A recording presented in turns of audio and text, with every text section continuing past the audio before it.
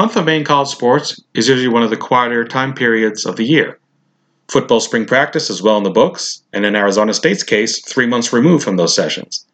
And in college basketball, teams have long concluded any and all roster movements that take place following the end of the previous season. Nonetheless, Arizona State has proven that the term off-season can be quite the oxymoron, as this past month was unusually busy and rarely lacking for news in Tempe. So let's discuss these two sports and all the comings and goings that took place in the last few weeks, and its possible implications for the fall. And as always, we'll conclude our podcast with answering your questions about any and all topics concerning Sun Devil sports. This is the Devil's Junkies podcast, recapping the month of May.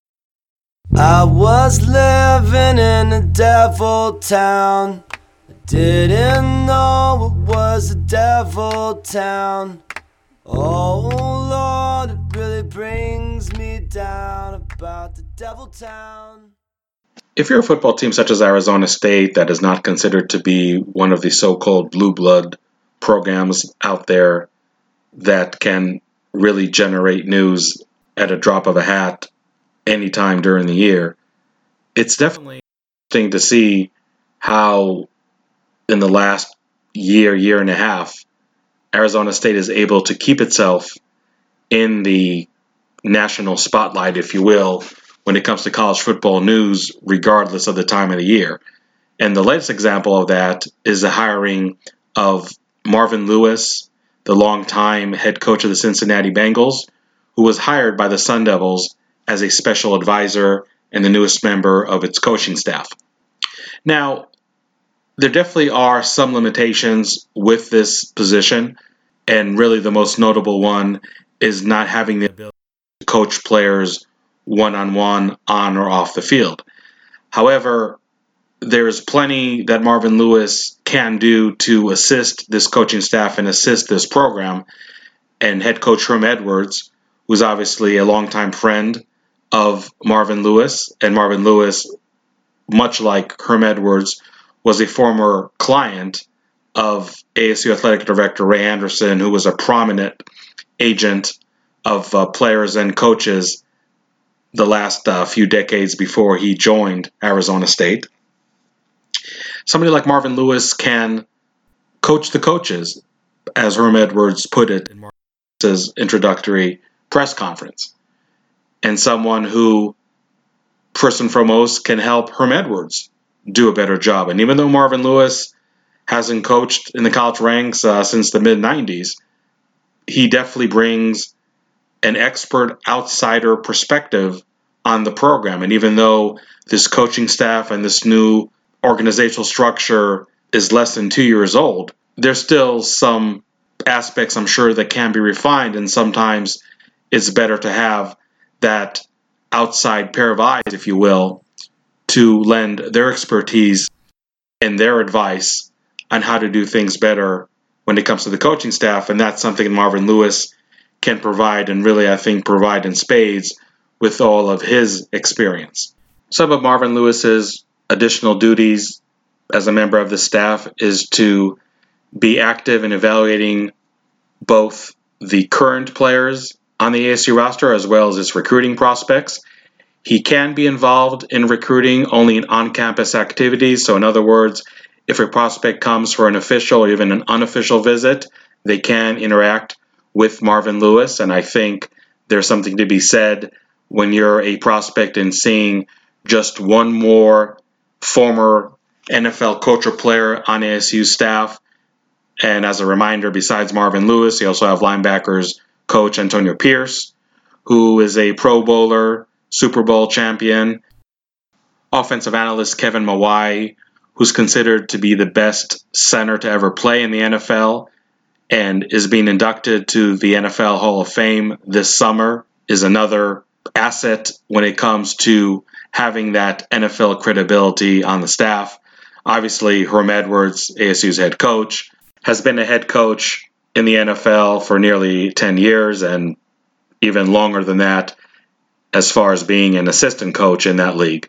So with some recruits where NFL experience on a college staff does matter for recruits that have genuine and I should say also realistic aspirations to play at the next level, I think that Arizona State definitely fits the bill as far as showing a high level of NFL experience on its staff and really lending more credibility to any narrative that they can offer any prospect out there in terms of, can you get to the NFL? How do you get to the NFL following your college playing career? So when it comes to just the public relations aspect of his hire, again, keeping Arizona State compared to other Pac-12 teams out there relevant and talked about during a quote-unquote slow time of the year in college football is something that I think is worth its weight in gold.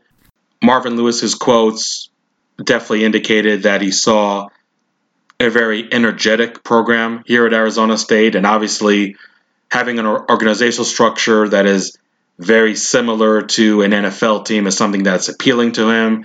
Marvin Lewis mentioned that he has pretty strong ties here to the Valley. People may forget, but he was a very good friend of former Arizona State football head coach Dirk Koetter. So during the Koetter era in Tempe, Marvin Lewis is somebody who frequently visited Arizona State. One thing that was not mentioned, I don't believe, during his introductory press conference was the fact that he was the only head coach to attend Arizona State's pro day when former linebacker Vontaze Burfict declared early for the draft. And a very interesting move for somebody who ended up being a free agent and not being selected in those 7 rounds. But he ended up playing in the NFL, and you guessed where, with Marvin Lewis in the Cincinnati Bengals. And Marvin Lewis's daughter went to Arizona State, got married over here earlier this decade. So I think it's not just his relationship with Herm Edwards and Ray Anderson, but also just his affinity to the Valley as a house over here as well, as all the makings of somebody who just may retire over here at Arizona State and really be here in the long run, and rather than just having this being a launching pad to another coaching job in the future, or maybe a job in the media or anything like that. So I think that's another important aspect of the hire that probably wasn't discussed all that much. So all in all, for all the reasons that I mentioned, I think this was a great coaching hiring move by Arizona State, and I do believe that it's going to pay dividends to the program, both in the short and the long run. Keeping in a theme of additions to the program, Arizona State landed its first in-state pledge of the 2020 class. 6'5", 270-pound offensive lineman Ben Bray from Mesa Red Mountain. Something that we mentioned quite a bit in the last several weeks in my premium message board, The Devil's Huddle, is that Arizona State really has to target the offensive line heavily, no pun intended, in this upcoming recruiting class. Arizona State is going to see 6 seniors depart the program following the 2019 season, and not a whole lot of experience behind those group of players. So Arizona State is definitely a program you'll see dip into the junior college ranks when it comes to offensive linemen. But at the same time, I don't think anybody should expect Arizona State to sign a handful of offensive linemen who are junior college transfers. And I think you'll see those type of pledges as they usually happen later on in the year. But good for Arizona State to start securing some commitments from the high school ranks at this position. And Ben Bray is definitely a good start in that regard. So what kind of player is Arizona State getting at Ben Bray? At the time of his commitment, we turned to our local recruiting analyst who weighed in on this topic. And they mentioned that Ben Bray is somebody that, even with a 6'5", 270 frame, is somebody who moves laterally really well, somebody who probably even has the ability to add 20 pounds or so of good weight and still keep that mobility, and obviously probably only getting stronger with that increased mass. Standing at 6'5", Ben Bray, just like any other lineman his size, will have to keep on working diligently on proper pad level. At the same time, this is a player who's extremely high IQ, both on and off the field. Bray has a 4.7 GPA, scored a 30 on his ACT test, and as you can imagine, several Ivy League schools came knocking on his door. However, Bray, simply put, was a Sun Devil fan growing up. He saw it as fulfilling a dream, playing for this program. And I know that Sun Devil fans out there that are pretty cynical when it comes to in-state recruits, normally looking for greener pastures, can definitely appreciate the fact that here's a young man that grew up as a fan of the program, attended dozens of games in his early years, and now is playing for the hometown team and very proud of doing so. So that is definitely a positive when it comes to Arizona State's recruiting class. More importantly, its in-state recruiting efforts. I know this podcast is supposed to be devoted to everything that happened in the month of May, but I hope you indulge me and let me mention one more addition to the Arizona State football program that actually took place yesterday on June 1st, and that is 2020 Harbor City, California cornerback Mason Williams that committed to Arizona State, had Oregon and Tennessee in his top three. Williams is ranked as the number 30 cornerback in the 2020 class nationally. Somebody who, when you see film, you can definitely see both great athleticism and just pure skill set for cornerback, along with a very good football IQ. Seems to do a great job always reading the quarterback and the wide receiver properly, playing the ball very aggressively, and somebody who I think might be just a little underrated in the class. We'll see what his final ranking will be at the end of his senior year. But for a team like Arizona State, who really needs to build up some depth at the cornerback spot, I think having somebody like Mason Williams join the ranks is definitely a significant move for the Sun Devils. Also landing somebody from Southern California, from Norburn High School, one of the more prominent prep programs in that region of the country. Works very well for Arizona State, and obviously linebackers coach Antonio Pierce, who has deep ties to that region, was instrumental in the recruiting of Williams. And Williams is definitely one player that I feel, along with somebody like Chad Johnson, the wide receiver who committed earlier in the year from that class, help lure players from a very fertile recruiting region of the country. By no means am I expecting this to be the last addition to Arizona State's 2020 class in the month of June. I expect more players to join the ranks in the next 2-3 weeks. I talked about that extensively in our recruiting snapshot, which is located in my premium message board, The Devil's Huddle. So if you're not a member already, I would encourage you to sign up today and read all about it so you can be ahead of the curve when it comes to all the news concerning Arizona State's 2020 recruiting class.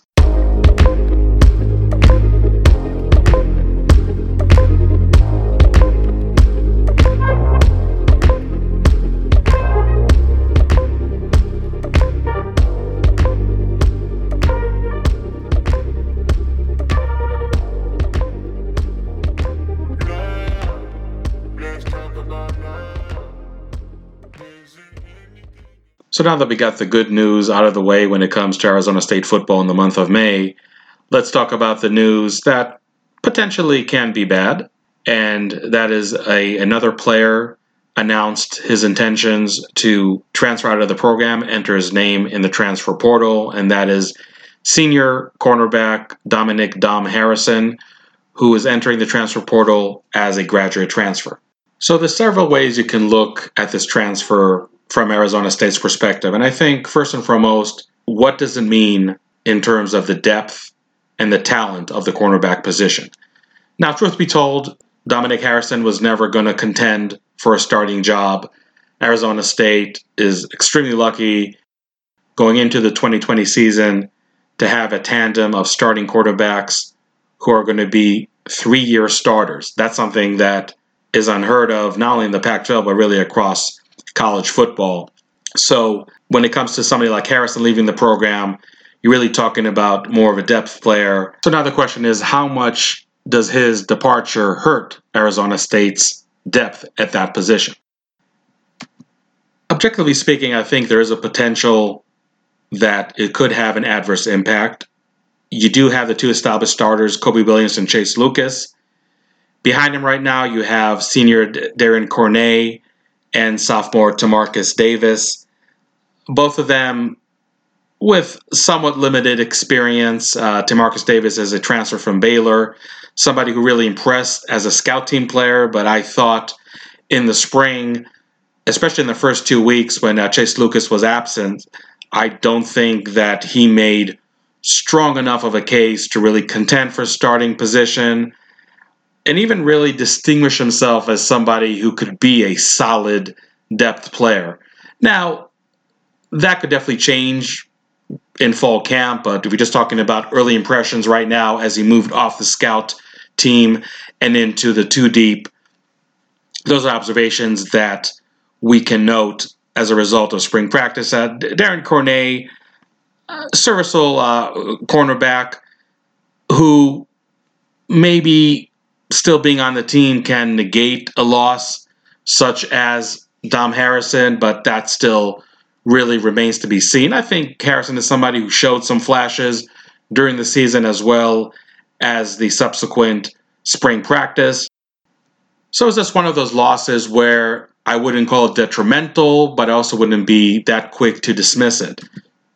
When you look at the rest of the depth chart at cornerback, you really have just two true freshmen, Jordan Clark and Kian Markham, who are the only two cornerbacks in that group. So it's a fairly young position group, but not one that I would say has a glaring lack of experience. And again, I mean, somebody like Harrison could add more of an element of experience to that unit. But again, it's just one of those losses where you're not quite sure to label it as being significant or not. In theory, I'm not expecting any other players to depart prior to Arizona State's fall camp, which begins the first week of August. So we can now take a step back and look at the overall impact, and maybe individual impact in some cases, of all the players who from the beginning of the 2018 season until now decided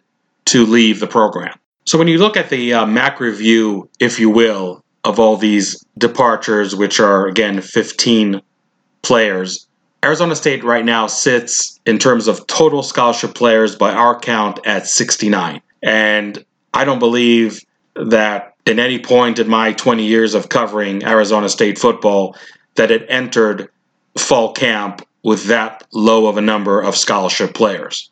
So when you look at overall depth at all the positions, it is definitely a situation that is less than ideal, because whether it's attrition by injury or just attrition by players who don't feel like they're fitting in and want to leave the program, you definitely want your numbers to be as high as possible and as close as possible to the NCAA mandated 85 scholarship limit. And right now at 69, not only are you lacking bodies for the 2019 season, but even if you had full classes in the 2020 and 2021 years, you still would be a good 5-7 scholarship players under that threshold. So not the best of situations to be in. And I'll definitely be curious to see how Arizona State is able to successfully navigate those scholarship number waters. In terms of the player departures that I feel are going to have more of an impact on the Sun Devils than others, the players that I listed would be defensive linemen Jalen Bates and Darius Slade, just because the numbers of that position, and something that we talked about at length, both in this podcast and also on my message board, were dangerously thin. And Arizona State could definitely use as many bodies as possible up front on defense. So not having Bates and Slade in spring practice is something that definitely impacted the overall development of that group, and something that can definitely have an adverse impact on the overall talent going into the 2019 season. And another player that I thought would be deemed as a significant loss is fullback Nick Ralston, somebody who is one of the more higher football IQ players on the team, at least used to be, and someone that with Arizona State, I think even putting in heavier emphasis on the running game this year, and that's an aspect we'll talk about as we get closer to the beginning of the 2019 season. But as you can imagine, with an inexperienced quarterback, I feel that as much as of an emphasis that we saw on the ground attack of ASU in the 2018 season, that's definitely going to be the norm going forward, and Nick Ralston could be a really big part of that, not only because of his blocking abilities, but just overall having a deep understanding of the scheme and being, I would say, at worst, a serviceable receiving target out of the backfield. But really, aside from those three players, and I'm not going to go name by name in terms of the other individuals, but I don't think Arizona State coaching staff is really losing much sleep, if any sleep at all, over the other departures. You just have individuals that personality-wise did not fit with the Sun Devils, really had several discipline issues that led to their eventual departures. And on the other hand, you just have players where would be, at best, a second teamer, if that, depending on how fast the newcomers of this class, especially in the defensive backfield, were able to integrate themselves and really make an impact early on in fall camp. So I know that the raw numbers in terms of having 15 players in the last, I would say, 8 or 9 months departing the program is really high of a number and something that can set off some alarms. But you would have to look at it in two different planes over here. One, overall scholarship number, yes, I think that it does adversely impact Arizona State and really leaves a very small margin of error for attrition, whatever the attrition reason can be. On the other hand, if those players were on the roster, what kind of contribution would they effectively have on the team? And like I said, in most cases, I don't think that contribution level would be as high as to say that those players were a significant loss, at least in most cases, of the players who transferred out. Objectively speaking, there's definitely something to be said of a higher than normal attrition rate during a head coach's first year.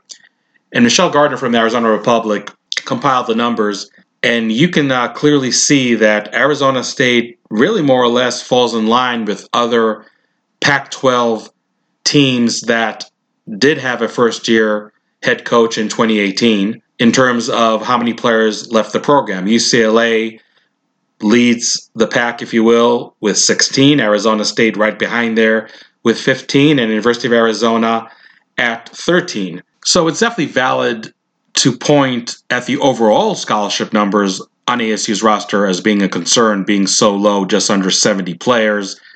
But in terms of the number of players that transferred under a first-year head coach and the subsequent months to follow that season, Arizona State is definitely not an outlier in that respect, at least compared to its Pac-12 foes.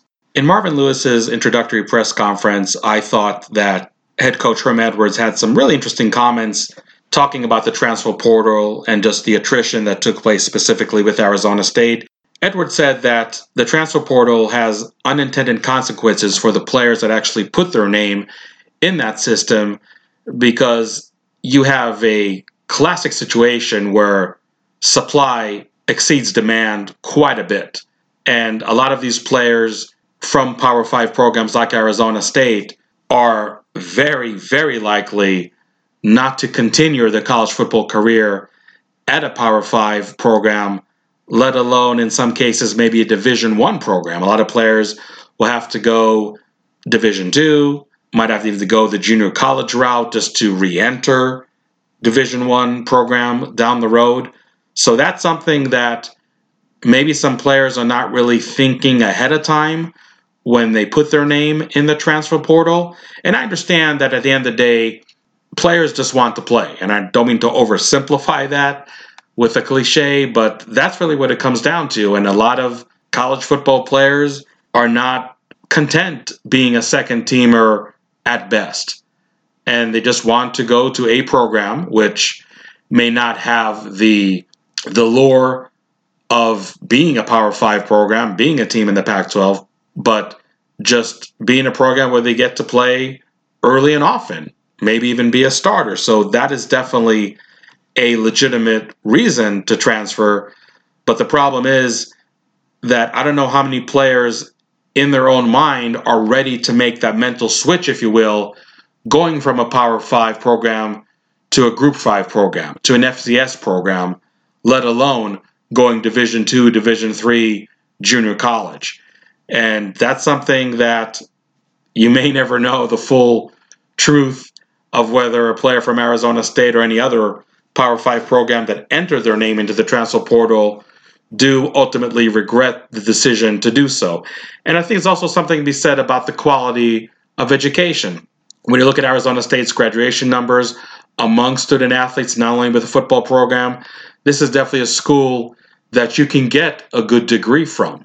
And players can still be on scholarship at Arizona State and not be part of the football team. Now, very, very few players do take advantage of that. Linebacker Lauren Mundy, in recent years, is the only player that I can think of where was told that he would be better off transferring out of the program, and he decided to stay at Arizona State just as a full-time student, not part of the football program, and is continuing his education as we speak. I mean, I think he still may transfer out of the school to play football somewhere else, but at least in the first 12 months or so that he was no longer part of the football program, he decided to stay as a student.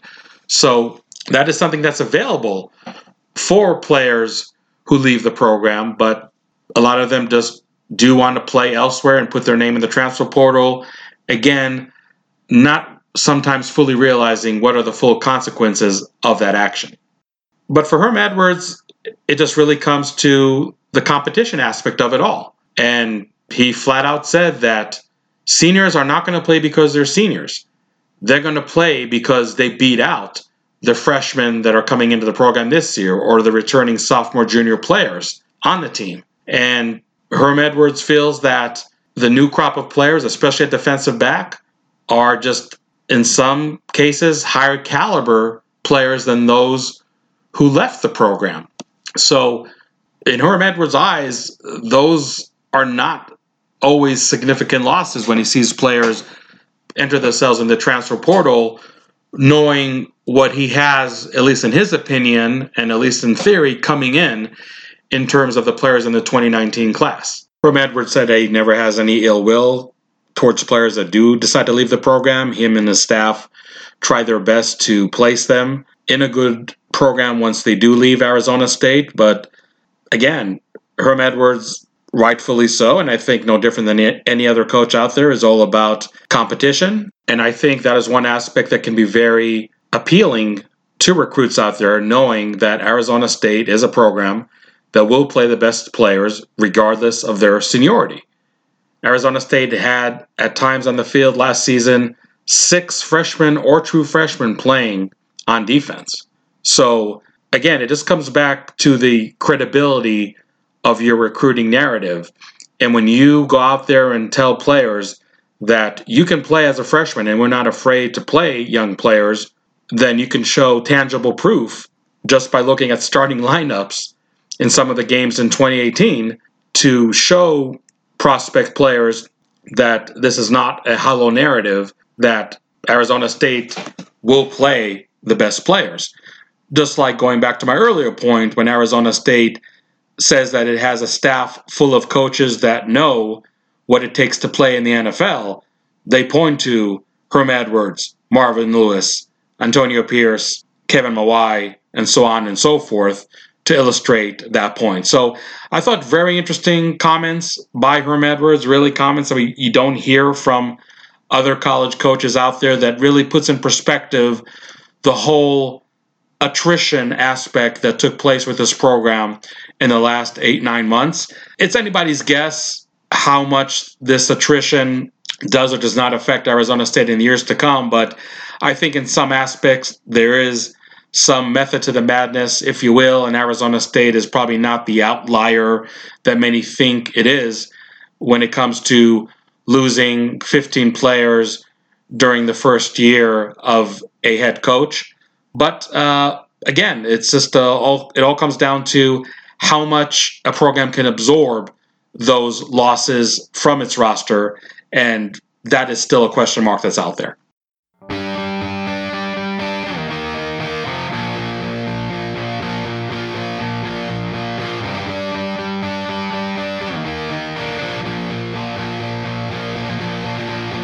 If you're traveling down to the North Country Fair, the wind sit heavy on the borderline. Remember me to one who lives there. She once was a true love of mine. Moving to the hardwood, let's talk about ASU basketball and everything that transpired in the month of May, and it was a pretty busy period of time for the Sun Devils in this sport as well. As we know, replacing front court players on this team was at the utmost importance of the 2019 class. Arizona State lost departing seniors Zylan Cheatham and Daquan Lake, as well as two other front court players from last year who transferred out, Juraj Plaskovic and Vitaly Shaibel. Now, when it comes to the losses of the last two players, you definitely have to make a distinction in terms of which departure is or was going to hurt Arizona State more. Vitaly Shaibel is someone who really had a limited skill set. Really, it was a bad omen, I think, just when he arrived over here, blowing out his ACL, needing to redshirt his first year in Tempe, and really from there on out was not able to find his niche with Arizona State, even though he started a few games in the 2017-18 season. It was really more out of necessity rather than really beating out other players in his position, what have you. And the type of player where Bobby Hurley was more than happy to land earlier in his tenure at Arizona State, but as the recruiting classes got better and better, and we'll talk about that a little later on, there really wasn't a room for a player of the caliber of Shaibel.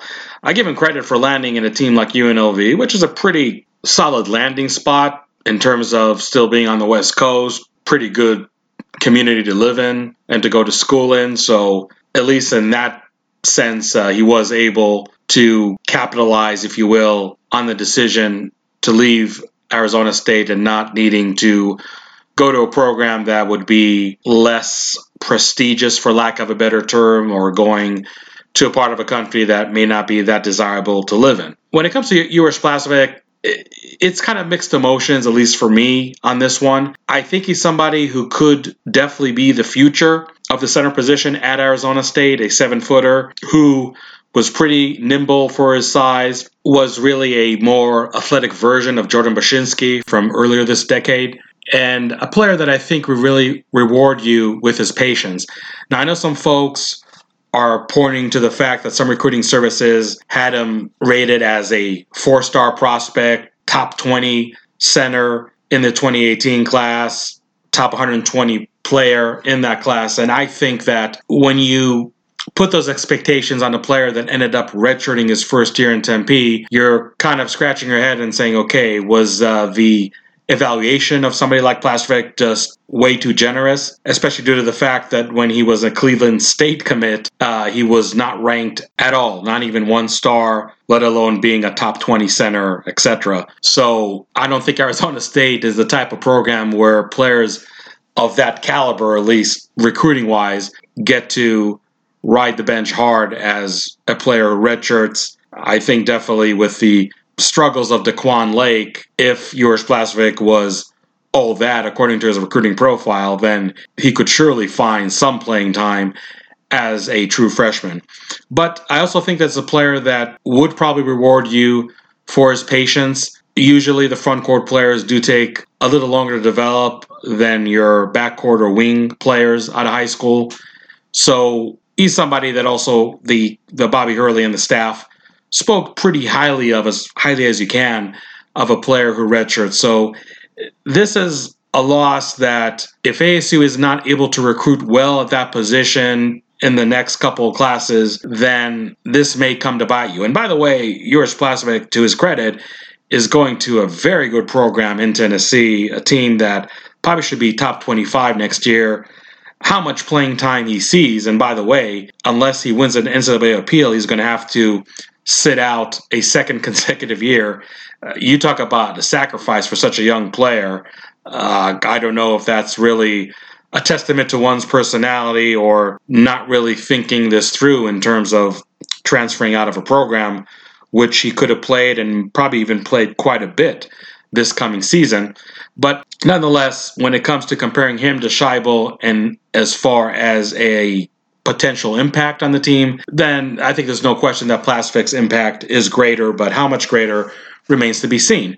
Now, obviously, when it comes to that impact, it's also important to see who Arizona State brought in the 2019 class in terms of front court players to see if they were able to appropriately compensate for those player losses. So the first junior college player that signed with Arizona State was Andre Allen from Yuma's Arizona Western Community College, a player that averaged 13.3 points and 8.4 rebounds for the 25-9 Matadors. Somebody that has really been lauded for his versatility.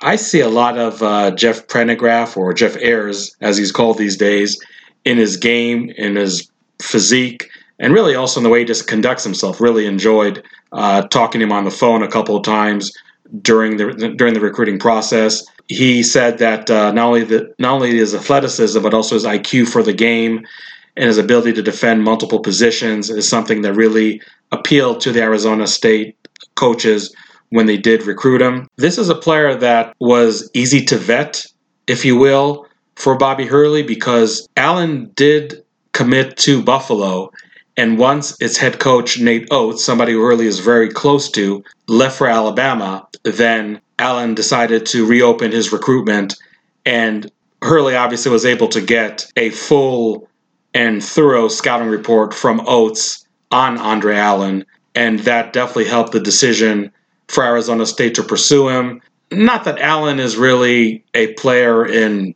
ASU's backyard, but still being an in-state player, there was obviously a sense of comfort for Allen going to a program that he did follow somewhat during his years there in Yuma, obviously played in the Valley when Arizona Western would face some of the programs here in Maricopa County. Arizona State definitely lost a lot of rebounding with the departure of Zylan Cheatham, and even Luguentz Dort from his guard position was a solid rebounder. So I think when you land somebody like an Andre Allen, that can definitely help Arizona State. And bringing in a junior college transfer, you're able to get that immediate help rather than try to rely on a high school player like Jalen Graham, who may redshirt or may need some seasoning until he can be a significant contributor. So you're taking the pressure off somebody like Jalen Graham. If Uros Plavsic was still here, probably taking the pressure off of him to be an immediate contributor, and just get a player that, at least in theory, out of the gates, can really help you with your post game, with your ability to rebounding, which Arizona State really has to compensate, like I said, with the losses of Zylan Cheatham and Luguentz Dort, and to a lesser extent, even somebody like a Daquan Lake.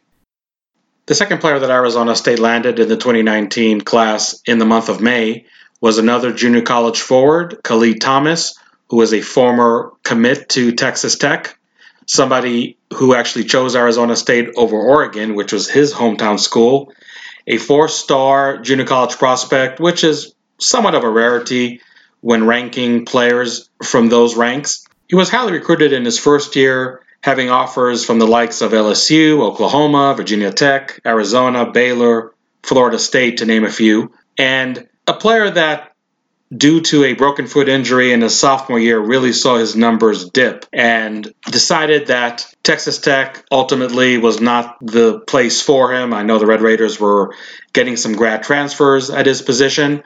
So he reopened his recruitment, and he talked about Arizona State really pouncing on him, for lack of a better term, right when his recruitment opened. And they were able to make a very strong impression from day one. Obviously, we're able to have him officially visit Arizona State, and he committed to the school 2 days later, or at least committed publicly. Really, he gave his pledge to the coaches the next day. And Thomas is somebody who is the classic stretch four, a position that we're seeing more and more in college basketball, less of the physical down low post player, somebody who's really a skilled outside shooter, can really spread the defense, make it harder for the opponent to locate all the shooters, whether it's in transition or just in a set offense. So that's an element that I think that Arizona State was even lacking last year. I mean, as much as Zylan Cheatham contributed in so many other areas, outside shooting wasn't one of them. So when him and Romello White were on the floor, I think sometimes it was easier for opposing offenses to score from the perimeter during such scenarios, especially scenarios that Romello White and Daquan Lake were on the floor at the same time as well. So having that true stretch four, I think, really helps Arizona State quite a bit. I still think it could be a contributor on the rebounding side, but I just don't know if his greatest contribution would actually be in that department versus other, namely outside shooting. I think this also takes the pressure off Tayshaun Cherry, who's going to be a sophomore this year, to really be an immediate contributor. Don't get me wrong, I think Tayshaun Cherry has a great potential, a high ceiling on the roster compared to his teammates, but you just allowing him to develop at a rate that maybe would be more comfortable with. I personally thought that at times when he came off the bench, he did provide that spark, namely with his three-point shooting that really helped the team at times. And to have the same role, again, just bringing him up slowly in his overall development is, I think, a factor that can really help Arizona State quite a bit this year. And again, just really taking off the pressure of your young players that at this point of their career just may not be ready to assume much greater roles than the previous year. So when you look at this recruiting class overall, you're definitely impressed with the fact that 3 out of the 6 signees with Arizona State are 4-star prospects. 2 of them from the junior college ranks, Alonzo Verge and Khalid Thomas. So not only higher caliber prospects, but also prospects that in theory are ready to contribute from day one, compared to a high school player that, even if highly rated, may have a little time, or needs a little time, I should say, to develop their game. You also look at just the progression of the recruiting classes under Bobby Hurley. In Rivals.com in 2018, this class was ranked 24th, something that was definitely not commonplace under previous coaches at Arizona State. And here we are with the late push of the 2 junior college players who signed with the Sun Devils. Arizona State's class is number 18. So recruiting class ranking is definitely progressing in the right direction. And I think to have a class ranked this high after losing 2 players in Luguentz Dort and Zylan Cheatham, who very well could be both drafted by the NBA later on this month. Definitely Luguentz Dort, but I think Zylan Cheatham has an excellent chance as well. I think that when you look at the rebuilding assignment that Bobby Hurley and his staff had, they've answered the call quite well. Having a recruiting class that is ranked that high, and again, having junior college players who I feel address a very dire need that ASU had in the front court. They lost Zylan Cheatham and Daquan Lake due to graduation. They lost Vitaly Shaibel and Uroš Plasvik due to a transfer. And it might have been hard, if not borderline impossible, to replace somebody like Zylan Cheatham in this recruiting class. But when you look at the 2 players that transferred, Shaibel and Plasvik, I definitely think that signing players like Andre Allen and Khalid Thomas, you've done more than just replace them. You probably upgraded your overall front court depth on the team. And let's face it, I know the Pac-12 had nowhere to go up as a conference from last season, which is an absolute dreadful campaign for the league as a whole. It's definitely going to be a much tougher conference for Arizona State to contend with, but they have taken, I think, the necessary steps to position themselves to finish in the upper echelon of the Pac-12. And if those newcomers, especially from the junior college ranks, can really hit the ground running, then Arizona State finishing second in the Pac-12 like they did last year, qualifying a 3rd year in a row to the NCAA tournament, something that was not achieved since the Net Walk days in Tempe back in the 70s, I think is something that is definitely in the grasp of Arizona State. And really, from year to year, you are going to have the attrition, and those who are able to address that aspect of their team successfully are the ones who are able to succeed, let alone sustain success. And I think Arizona State, if nothing else, put themselves in a position to do exactly that in the 2019-2020 season. Mama Mavis, oh mama, they try my patience. Is gone, who is left to save us? We mourn, I'm praying for my neighbors. They say the devil's at work and is calling favors. You say I'm dangerous, I speak for the nameless. I fly with the vultures, I be with them bangers. If change don't come, then the change won't come. If the bands make them dance, then the rain gon' come. Am I passing to the light?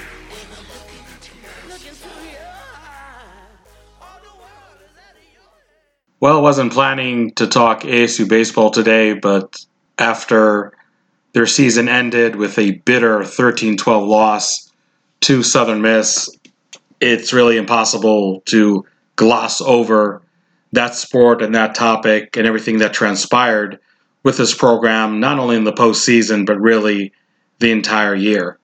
Arizona State finishes the 2019 campaign with a 38-19 record. It's a team that started the season, as we all know, with a very fluff non-conference schedule, jumped to a 25-1 record. The optimistic fans were definitely encouraged, felt that this is the year that Arizona State can really break through after back-to-back 23-win seasons in 2018 and 17, the worst campaigns by far for this storied program. There was hope that maybe 2019 did signal the turning around of the corner, if you will. But the folks that were pessimistic, that thought the 25-1 record was all but a mirage, were ultimately the ones that are going to be on the right side of history. Following that start, Arizona State proceeded to win just 12 of their next 28 games. Granted, it was a very tough Pac-12 conference this year. Even in the history of this conference, a little of an anomaly to see three teams in Oregon State, UCLA, and Stanford that were consistently in the top 10, top 15 rankings seamlessly all year long. But it's not only Arizona State losing the series to those three teams, but also losing series to teams like USC and Washington, teams that were nowhere close to being in the postseason bubble. And I think, to me, that was probably more of a warning sign than losing a series to a UCLA or a Stanford or an Oregon State in terms of what the true capabilities, what the true talent level was on this team. The extremely thin pitching staff was an element of this program that we mentioned in our preseason preview of the Sun Devils, something that could definitely come back and hinder them in the year. Now, truth be told, during the non-conference, albeit against a caliber of opponents that was very low, as we mentioned, ASU was able to make do with the inexperience and just the low numbers of its pitching staff. But again, in the latter half of the season, especially in Pac-12 play, those pitching issues were exposed time and time again. And in the 3 games in the postseason, those shortcomings have really been a glaring deficiency, and that's probably being kind way to describe this. Arizona State, in the last 3 games, allowed 26 runs with 2 outs.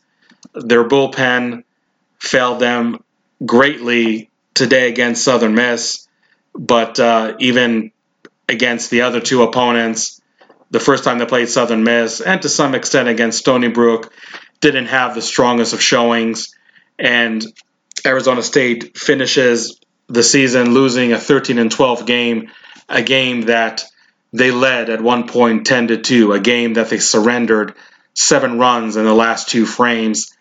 There's obviously no pretty or noble way to end your postseason. There's definitely disappointment when that game and that defeat comes, but to happen in this fashion is extremely disappointing. and just highlights all the criticism that this program has faced, not only this year, but in the last 3 years of the program. So the $1 million question on a Sunday night is, what happens to Tracy Smith? What is his future as the Arizona State skipper? Athletic Director Ray Anderson has stood by Tracy Smith during 2 very trying campaigns in 2017 and 18. Again, the lowest point of the program by far. Even though the record itself at the end of the 2019 season is 15 wins better than last year, to say that the future of Tracy Smith in Tempe is on shaky ground would be an understatement tonight. Now, I'm not going to pretend to know what exactly Ray Anderson is prepared to do or not to do in light of Arizona State's 2019 season, in light of the struggles that it experienced in Pac-12 play, let alone in the postseason. But I think the easiest statement to make is that if Ray Anderson felt very good about Tracy Smith's future a couple months ago, that the events that took place in the last month and a half has definitely given Ray Anderson a different perspective, has definitely given him a lot to think about when it comes to Tracy Smith's future. There's no way to overstate the disappointment that the Sun Devil fans have right now with the program. And needless to say that in the age of social media, those voices of dissent are very loud, very clear, and impossible for anybody in the ASU administration to ignore. I know that Tracy Smith had to clean the program up from some of its bad elements, and for that, he should be commended.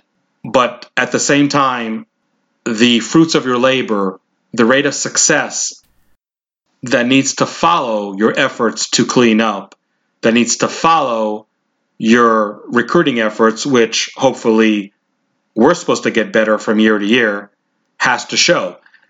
I think a good analogy would be ASU basketball coach Rob Evans, who had a major cleanup project to do after Bill Frieder left the program and was given a mulligan, for lack of a better term, not having the greatest of campaigns his first few years in Tempe. And not that they're all horrible, but he only qualified for the NCAA tournament once, I think 5 or 6 years into his tenure, which definitely signaled at least a temporary getting over the hump for Rob Evans at that time.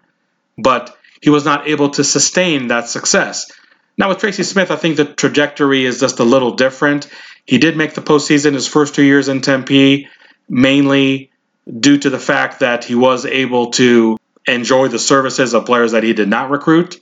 Once the roster became more and more Tracy Smith's classes, that's when we saw the struggles of winning 23 games in back-to-back season. This year, as I mentioned, getting off to such a hot start was nothing but the mirage that Tracy Smith's critics thought it would be, and it all came crashing down in the last 30 or so games of the year. And Tracy Smith, like I said, finds himself in a very, very tough situation where an athletic director that stood by him through very, very tough times may have to, whether it's pressure from University President Michael Crow, whether it's pressure from the big donors of the program, whether it's pressure from the fan base at large, needing to make a change. I expect Ray Anderson to make some kind of statement, either backing up Tracy Smith or dismissing of his services in the next 48 hours. Well, really interesting to see what transpires. But one thing is crystal clear, that even though, as I mentioned, the record definitely does show improvement from last year and from 2 years ago, there's no way that the Arizona State fan base at large is content with what transpired with the 2019 season and would probably view this campaign no different at all from the 2018 and 17 seasons, which were extremely, extremely trying and extremely difficult to swallow.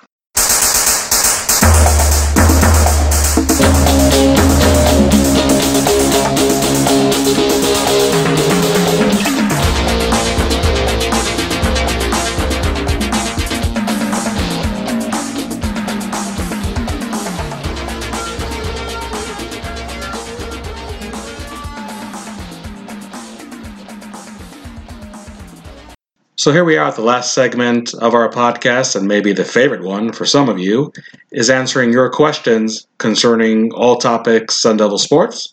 All the questions come in our premium message board, The Devil's Huddle, and I would definitely encourage you to subscribe so you can get even more insight beyond this podcast on Arizona State football, basketball, and baseball. So the first question from the huddle comes from Patton42. The way recruiting is going for football, do you expect this to be a top 25 class or even higher? It's really hard to say this early in the process where the class is headed. I think historically, no matter who the head coach is in Tempe, Arizona State is a program that really makes more noise with this recruiting class, if you will, towards the end of the season rather than earlier in the season.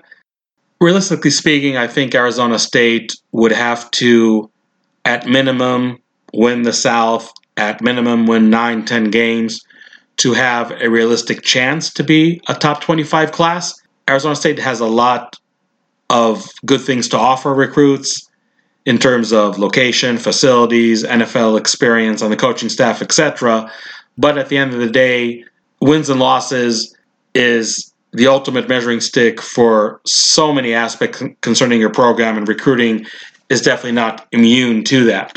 If you're pressing me for a preseason prediction right now, I think Arizona State can duplicate the 7 wins it had from last year. I think the Pac-12 South is wide open. I'm not ready to call Arizona State a contender for the Pac-12 South. I might change my opinion between now and September. But again, I feel that if it wins the Pac-12 South, if it wins 2-3 more games than it did last year, then a top 25 recruiting class is definitely within the Sun Devils' grasp. The next question comes from, and I love this guy's post, but man, he has a hard name to pronounce on a podcast. ATXSATXS.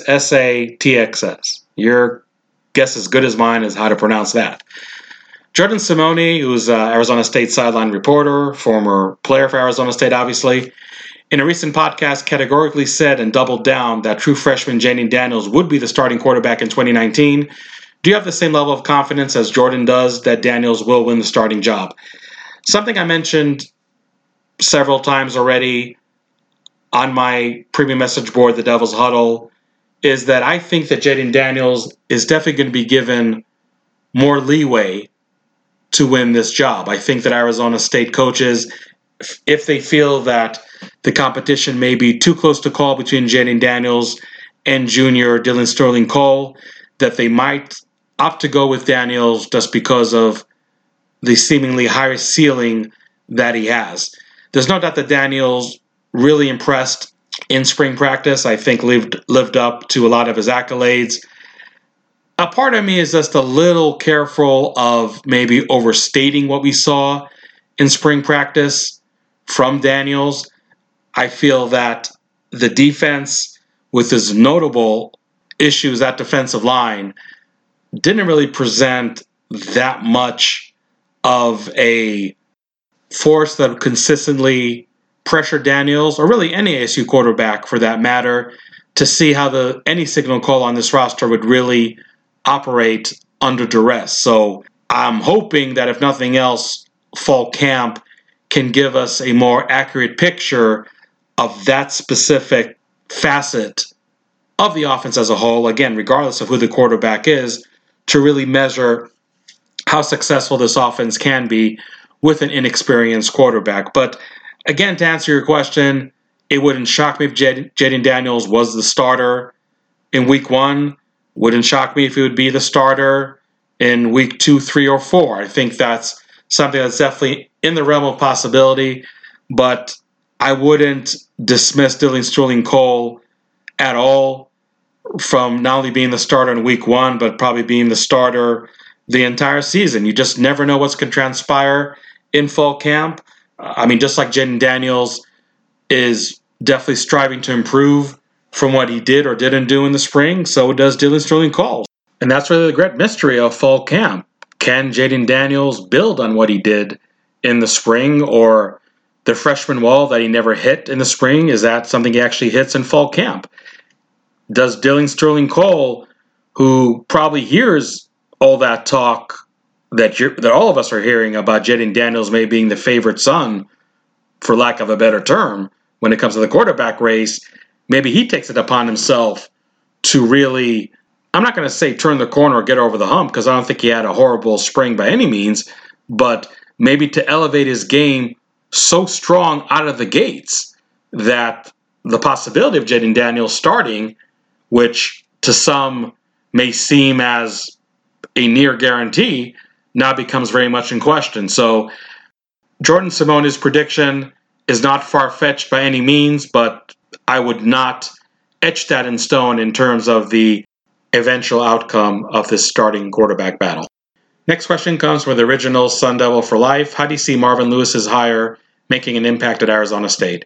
That's a question that I did address in the very beginning of this podcast. I think not only so much for players, but also the coaches, the parents, the mentors that are in the life of those prospects, that they might be very impressed seeing a Marvin Lewis and interacting with Lewis during the recruiting process, that they can also help sway the prospect towards Arizona State. And that's besides the obvious factor of any given prospect having aspirations to go to the NFL.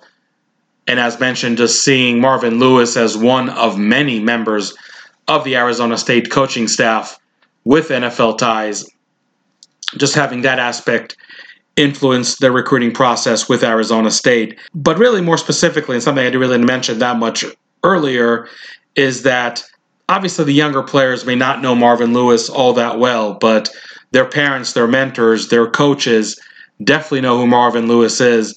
And if they happen to be big fans of Marvin Lewis, or maybe didn't have that much of an opinion, but as he goes throughout the recruiting process are impressed with him more and more, can really make that connection, that's where the hiring of Marvin Lewis can really pay dividends. There's really no way to overstate, in my eyes, just that NFL credibility that this coaching staff has. That is something that very, very few staffs around the country can claim. And I'm not saying it's going to help Arizona State with each and every recruit, but recruits that are really enamored with the NFL more than others, that can definitely aid Arizona State quite a bit in its recruiting efforts. The next question comes from Pac-10 Devil. Kent State only won 2 games last year, but returned a bunch of key starters, and looking at the scores, they only lost by 1 or 2 scores most games, even versus the big Power 5 teams, similar to Arizona State last season. Any chance we should be scared for an upset, especially if we're starting a true freshman? And I'm assuming you mean a true freshman at quarterback, which is a possibility if Jaden Daniels does win that battle. We're going to talk about this more as we get closer to the beginning of the season, but much like last year, I think we're going to see an offense that is going to be heavily reliant on the run. I think last year it was done just because the defense was very young, learning a new scheme. And this year, the reliance on the running game, or the heavy reliance on the running game, I should say, would be due to the fact that you are going to have an inexperienced quarterback, whether it's a true freshman like Jaden Daniels, or whether it's a player like junior Dylan Sterling Cole, who doesn't have a lot of playing time under his belt either. It's no secret that Herm Edwards prefers a ball-controlled offense, and there's no doubt in my mind that we will see that again in 2019, not only because that's his philosophy, but also to protect from the element of having an inexperienced signal caller committing mistakes or just not really moving the offense with the efficiency through the passing game that we saw last year. So that's an overall approach to the season that I think can help Arizona State prevent upsets. But I also feel that the development of the defense, which still might be pretty young in some areas, but just having that extra year of experience under the 3-3-5 scheme is another facet of this team that can prevent upsets, keep games within arm's length, much like it did last year, and give the offense at least a chance at comeback wins, even with some of the struggles that the passing game may have because of an inexperienced quarterback. But really interesting question. I really enjoyed this one. Next question comes from Sean222. Do you see the program in better shape than it was in the past? Well, you weren't specific in terms of what you would define as the past, but I see this program as being better than it was in 2015 and 16. There's no doubt about that. 2017 and 2018 had the exact record. 2017 obviously being the last year under Todd Graham, 2018 being the first year under Herm Edwards. But I definitely feel that there were noticeable advancements with the defense, and those, as I mentioned earlier, are going to continue to trend in the right direction in 2019. In terms of the offense, does the inexperience at quarterback really halt any progression of this side of the ball? Can Eno Benjamin, if not duplicate last year's numbers, come very close to it to really achieve the goal of taking the pressure off the passing game, thus allowing it to play at a level as it did last year? Those are obviously the burning questions coming into 2019. But when you look at the offense and the defense compared to last year, compared to recent years, that's how I see it. If you look at a more macro level in terms of the staff, overall health of the program, the way things are run, then yes, I do see things, again, trending in the right direction as you want them to see, even though it's been only a year or two under Herm Edwards. I'd like to think that we're not going to see the mass staff defections that we've seen in the last few years prior to Herm Edwards' arrival in Tempe. And that's something that should help the program quite a bit moving forward. I feel that the organizational structure may take a year or two to really produce the results a lot of fans are expecting it to produce, but in terms of overall health of the program, in terms of, like you said, being in a better shape, then yes, I think that it is to some extent in better shape, to some extent it's positioned itself to improve significantly over the last few years, and it may be just a matter of when and not if. The next question comes from somebody that has his own podcast and can't stay in his own lane, has to come bug me with my podcast. One Joe Healy, if I'm pronouncing this correctly. What is the potential of the 2019 Tooele basketball team if the junior colleges pan out? Well, Joe, I think you're definitely on the right path over here, that the junior college players will absolutely determine any success that the basketball team will have this coming season. Guard Alonzo Verge, if not the best guard coming out of the junior college ranks, definitely top 3 with the numbers that he put up. And he can add that consistent outside shooting element that the team did lack last year. And one of the reasons it lacked was obviously the health issues that Rob Edwards was having. And Alonzo Verge coming in can take a lot of pressure off of Rob Edwards, who did undergo back surgery.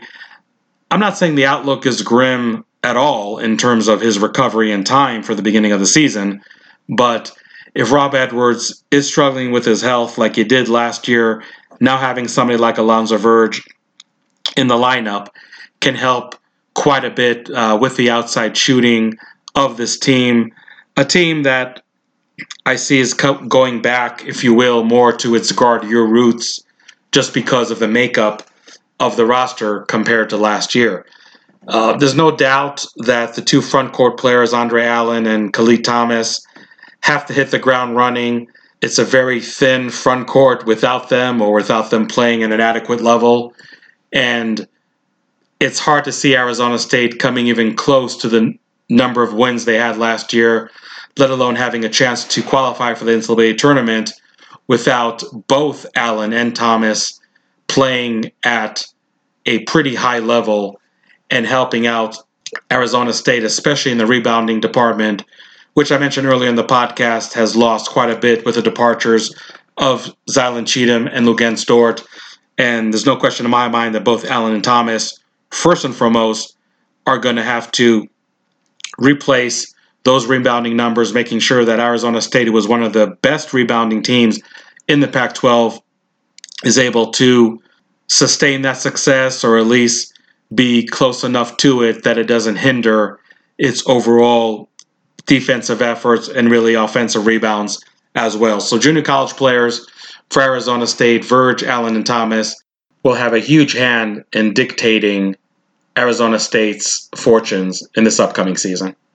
Next question comes from ASU Abby, a name that I've seen on the message boards for about 20 years now since I've become a beat writer covering Arizona State sports and obviously being a website publisher covering the Sun Devils. Any thoughts on filling the open basketball assistant coaching positions? This is definitely a curious question, ASU Abby, because I was told on 2 different occasions during the month of May that this hiring process has concluded and an announcement was forthcoming. And here we are just entering the month of June without an announcement. Now, do I think those hiring announcements spill over to July? Absolutely not, even though I already thought they would take place in the month of May. I said early on that I saw these 2 hirings being a balance between having one assistant being stronger on the tactical side, if you will, and the other assistant being more connected with the grassroots recruiting aspect of the team, somebody like an Anthony Coleman who left the staff from last year. So that's how I see the makeup of the 2 assistants being hired. Again, I can't tell you exactly when that's going to take place. I thought that right now in the first week of June, we'd be reviewing those hires and talking about the merits of them. But it's quite evident that Bobby Hurley has been very, very diligent in this process, trying to identify the best candidates, waiting until NBA coaching staffs formulated, because I know he was definitely looking at some candidates from those ranks. I think the hiring process is coming to an end here in the next week or 2. Again, in terms of the balance between a tactical assistant and somebody who is stronger in recruiting, I think that is the balance you're going to see with these upcoming hires. This is an interesting question from Sun Devil alum 77, who at 1 o'clock in the morning on Sunday, so several hours before Arizona State baseball concluded the season, asked, any thoughts on filling the head baseball coach vacancy? Oh, wait, that hasn't happened yet. I think that there's definitely a 60-40 chance that that may happen. In terms of the candidates that would be in line for this potential vacancy, I think one of the criticism against Tracy Smith is that really going to the Big Ten ranks to find your baseball coach is probably not the best course of action. Arizona State did that also with their softball coach a few years ago, and that didn't really work too well. I would definitely look for a head coach that would have strong West Coast presence, strong West Coast ties to replace Tracy Smith again in the event that that happens, because sitting here Sunday night, we still don't know if Tracy Smith will or will not continue as Arizona State baseball's head coach. But if a coaching change were to be made, then I think it's definitely prudent to expect somebody with strong West Coast ties to fill that vacancy. Next question comes from Santan Devil, who asking for my take on the starting quarterback for the first game of the season. And will the starting quarterback in week 1 also be the starting quarterback in week 3 when Arizona State faces Michigan State on the road? And if the competition is very close, how do I see everything unfolding? I think that in theory, it's going to be harder for Jaden Daniels to be the starter or having his first ever start at Arizona State on the road at Michigan State compared to Dylan Sterling Cole.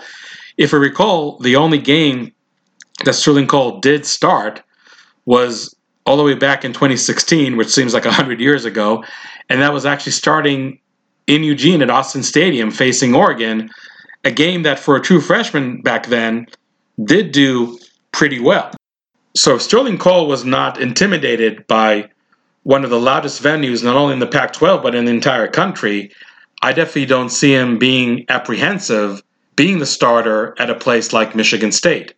But the whole element of the competition being close and who starts in that regard, like I said, my educated guess is that the nod will be given to Jayden Daniels.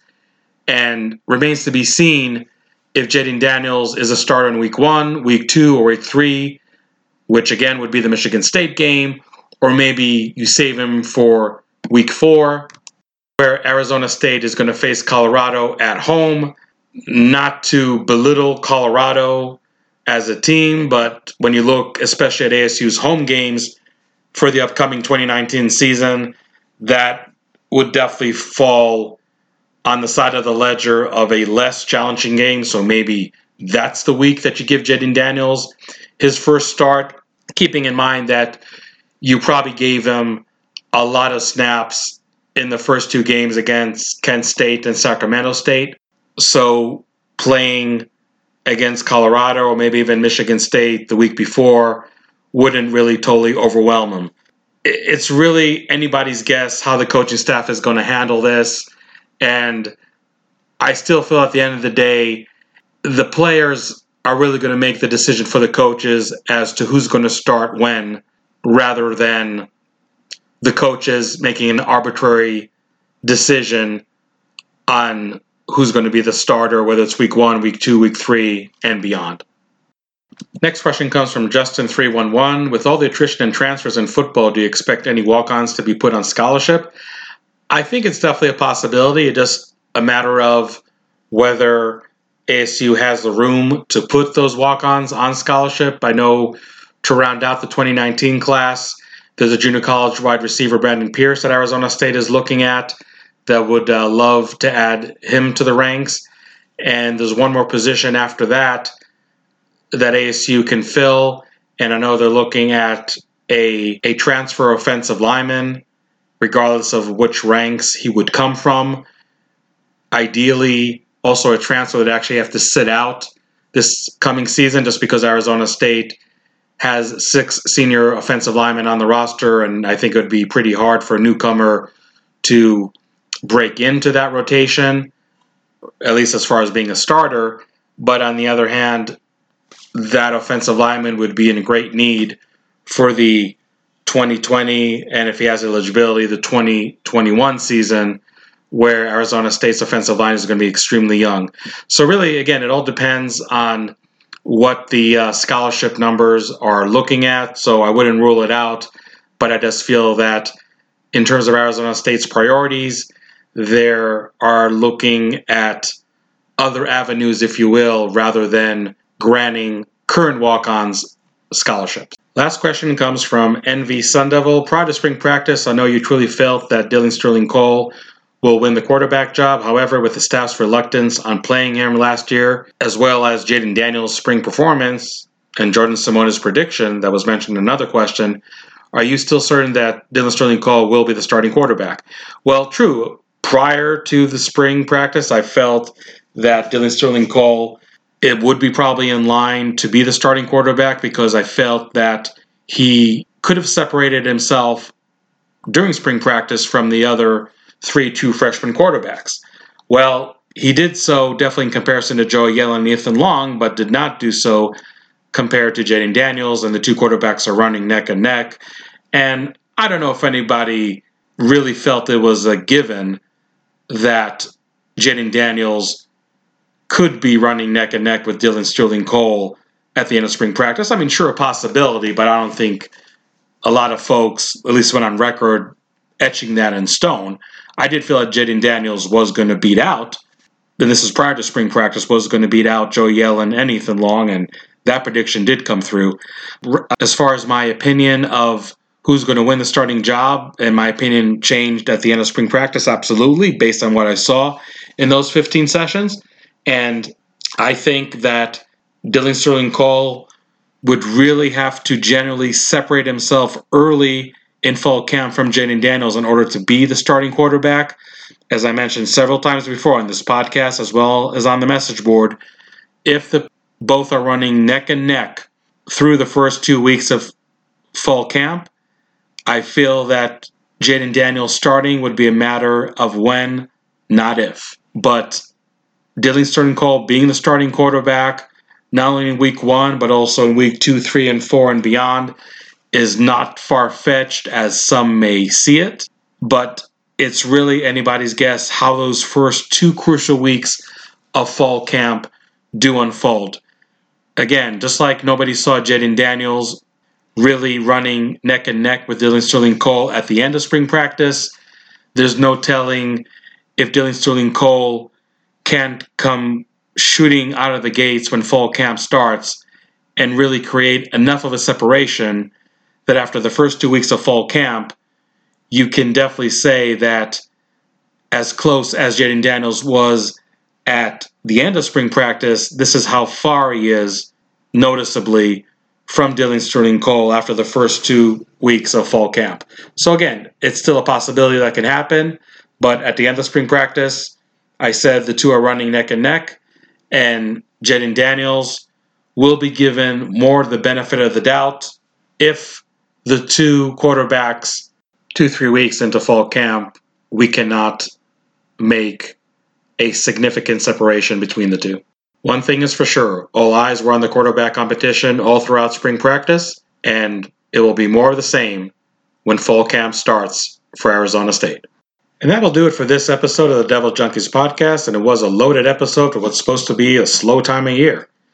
But as Sun Devil fans, I'm sure you can never get enough discussion concerning Sun Devil sports, so I hope you enjoyed my takes on ASU football, basketball, and baseball, and the answers to the questions that our subscribers had. And speaking of subscribers, if you're not already a premium member of DevilsDigest.com, would definitely love to see you in the Devil's Huddle. And trust me, as long-winded as this podcast may have been, I talk much more at length about all topics Sun Devil sports. Keep in mind that football's fall camp is just under 2 months from now, and you definitely want to be a subscriber at that time of year so we can talk at length about not only a highly anticipated starting quarterback battle, but really all matters regarding ASU football. And I suspect we're going to hear some news about basketball and baseball in the upcoming weeks. So thanks again for tuning in, and have a great week. I was living in a devil town. I didn't know it was a devil town. Oh Lord, it really brings me down about the devil town.